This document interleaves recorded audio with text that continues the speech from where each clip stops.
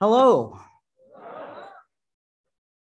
I need to do some thank yous to Stephen and to Alan and Paul for inviting me here this morning. I am the Reverend Ian Stanford, and I am the rector of St. Peter's Episcopal Church in Redwood City. And I'm also a trans man, which may give you a clue why they invited me to come on Pride Sunday. Today's gospel, I want to suggest, is actually perfect for pride. We have the scattering of seeds, and then we have the mustard seed parable. And we all know that the mustard seed parable, I'm hoping you're a little familiar with it, is the most smallest seed, and it gets in everything. It blows in the wind, it happens around, it ends up inside your wheat seeds and your other seeds, and you go to plant your field, and you end up with mustard and a mustard bush. And at the time of Jesus, this was not desirable. We might call it an invasive species today because it would take over the fields. It was out of order. The farmer had an order, he wanted his crops, and then he had mustard. And it took over. It was disruptive. And I want to suggest that pride is like that. In fact, I want to suggest social justice movements are like that. Because what social justice movements do is they remind us about the heart of what Jesus preached. They remind us, in civil language, we say we're fighting for our rights and human dignity. In Christian language, we might put it slightly different. Now, I know our baptismal covenant says respect for all life and human dignity, but I want to suggest that in Christian language, what we might be trying to say to each other is that every single person was born in the image and likeness of God, and every single person is the beloved of God. Period. No exceptions. That is what pride means. It means to stand up for that ideal. And that's what different social justice movements has done, including the LGBTQ plus movement and all our other labels that we come up with. We are fighting for a recognition that we too are the beloved children of God. And I say that again, we are the beloved children of God, because even today, that is not always recognized, and it's certainly not always felt in one's heart.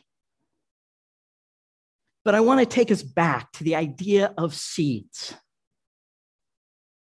And I want, on these days, we typically will hear about Stonewall and all the prides and everything starting as of Stonewall.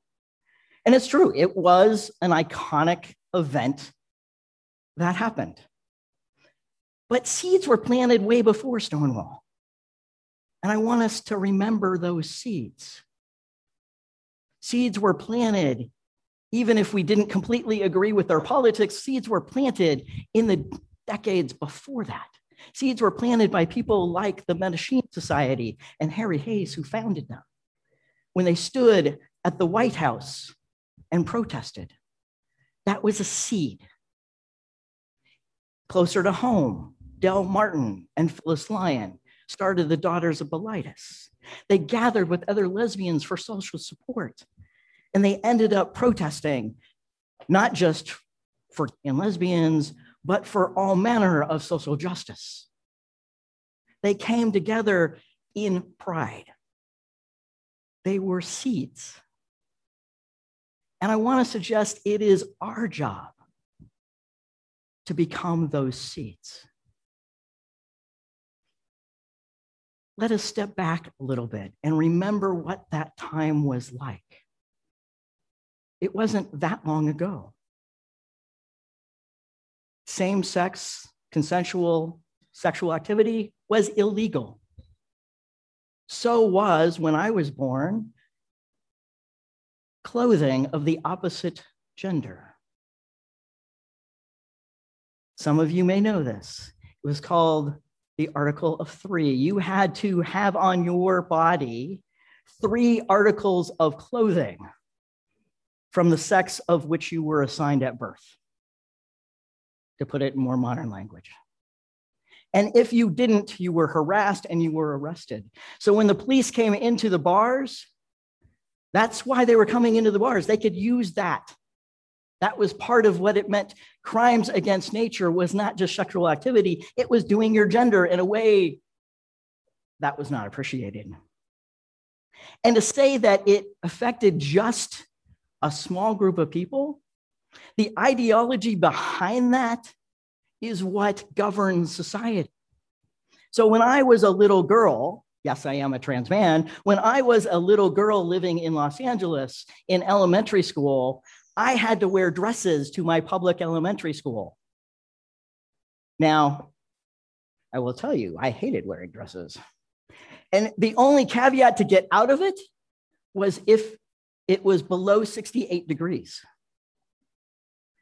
Do you know how often it gets below 68 degrees for a high in Los Angeles? I checked every morning. Luckily, they invented squirts, and that kind of saved my life. When I had the little flap, but it was shorts, and I was good with that. Anyway, it affects not just the people it is aimed at, but when social justice movements create oppression, it ricochets throughout society. The other thing we need to take note of is it's not just a civil rights for the state. Pride needs to happen in the church. The ideology, the support for how our society is the way it is because of religion, and specifically Christianity. So pride has to happen here. Again, there was a seed, a familiar name.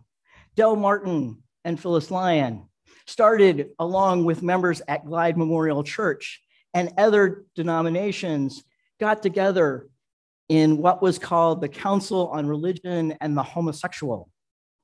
This was 5 years before Stonewall. In 1964, they had the first meeting, and they established the first seeds.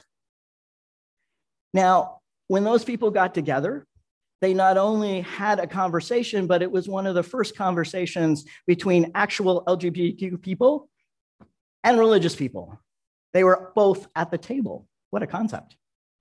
They both had a back and forth. They also decided that they would find ways, even within the laws of the land at that time, to support each other. Some of you may know this story. They decided to have a New Year's Eve ball. They worked out with the police that they weren't supposed to come. And they set it all up, and 600 plus people came to that ball. And then so did the police with the paddy wagons.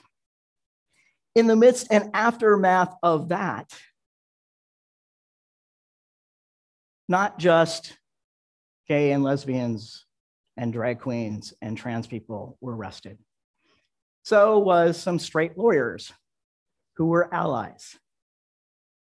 And when those allies went to court, they had other allies all around them of the legal field of San Francisco. And by the time the judge made the decision, he turned to the jury before the defense and said, they're not guilty. So it took clergy, it took lay people, it took LGBTQ people, it took straight people, it took everyone to stand up in pride. That is the seed that has to be done.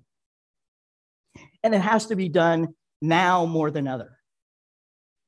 Because what's happening right now, I will tell you that trans folks, non-binary folks, are under attack. There are more than 250 legal bills out there that are anti-trans right now, running through different states. I believe the last number I saw was about 33 or 34 states. Most of them are aimed at folks under 18. They need help. So, what do we do on this Pride Day? How do we become the mustard seed? We just have to be a mustard seed. We don't have to solve it all. We don't have to do it all. We don't have to be the bush because, quite frankly, God creates the bush. God will water and nurture all of us in what we do. But we just have to take that first step. We just have to stand up and say, okay, I'll be a seed. I'll be a seed right here where I am. And stand up in pride. And then when someone falters or wonders, can I do it? Offer them a hand. Help them through that moment. We've all been there. We've all faced enough obstacles to wonder whether we could make it the next day.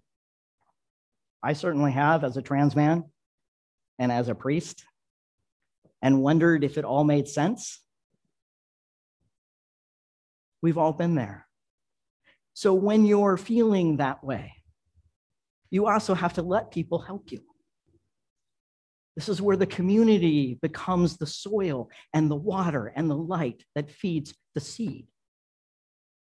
That is the challenge. So I offer to you this day, become the seed, become the love of God in the world, because that is what will transform it. One seed at a time. Amen.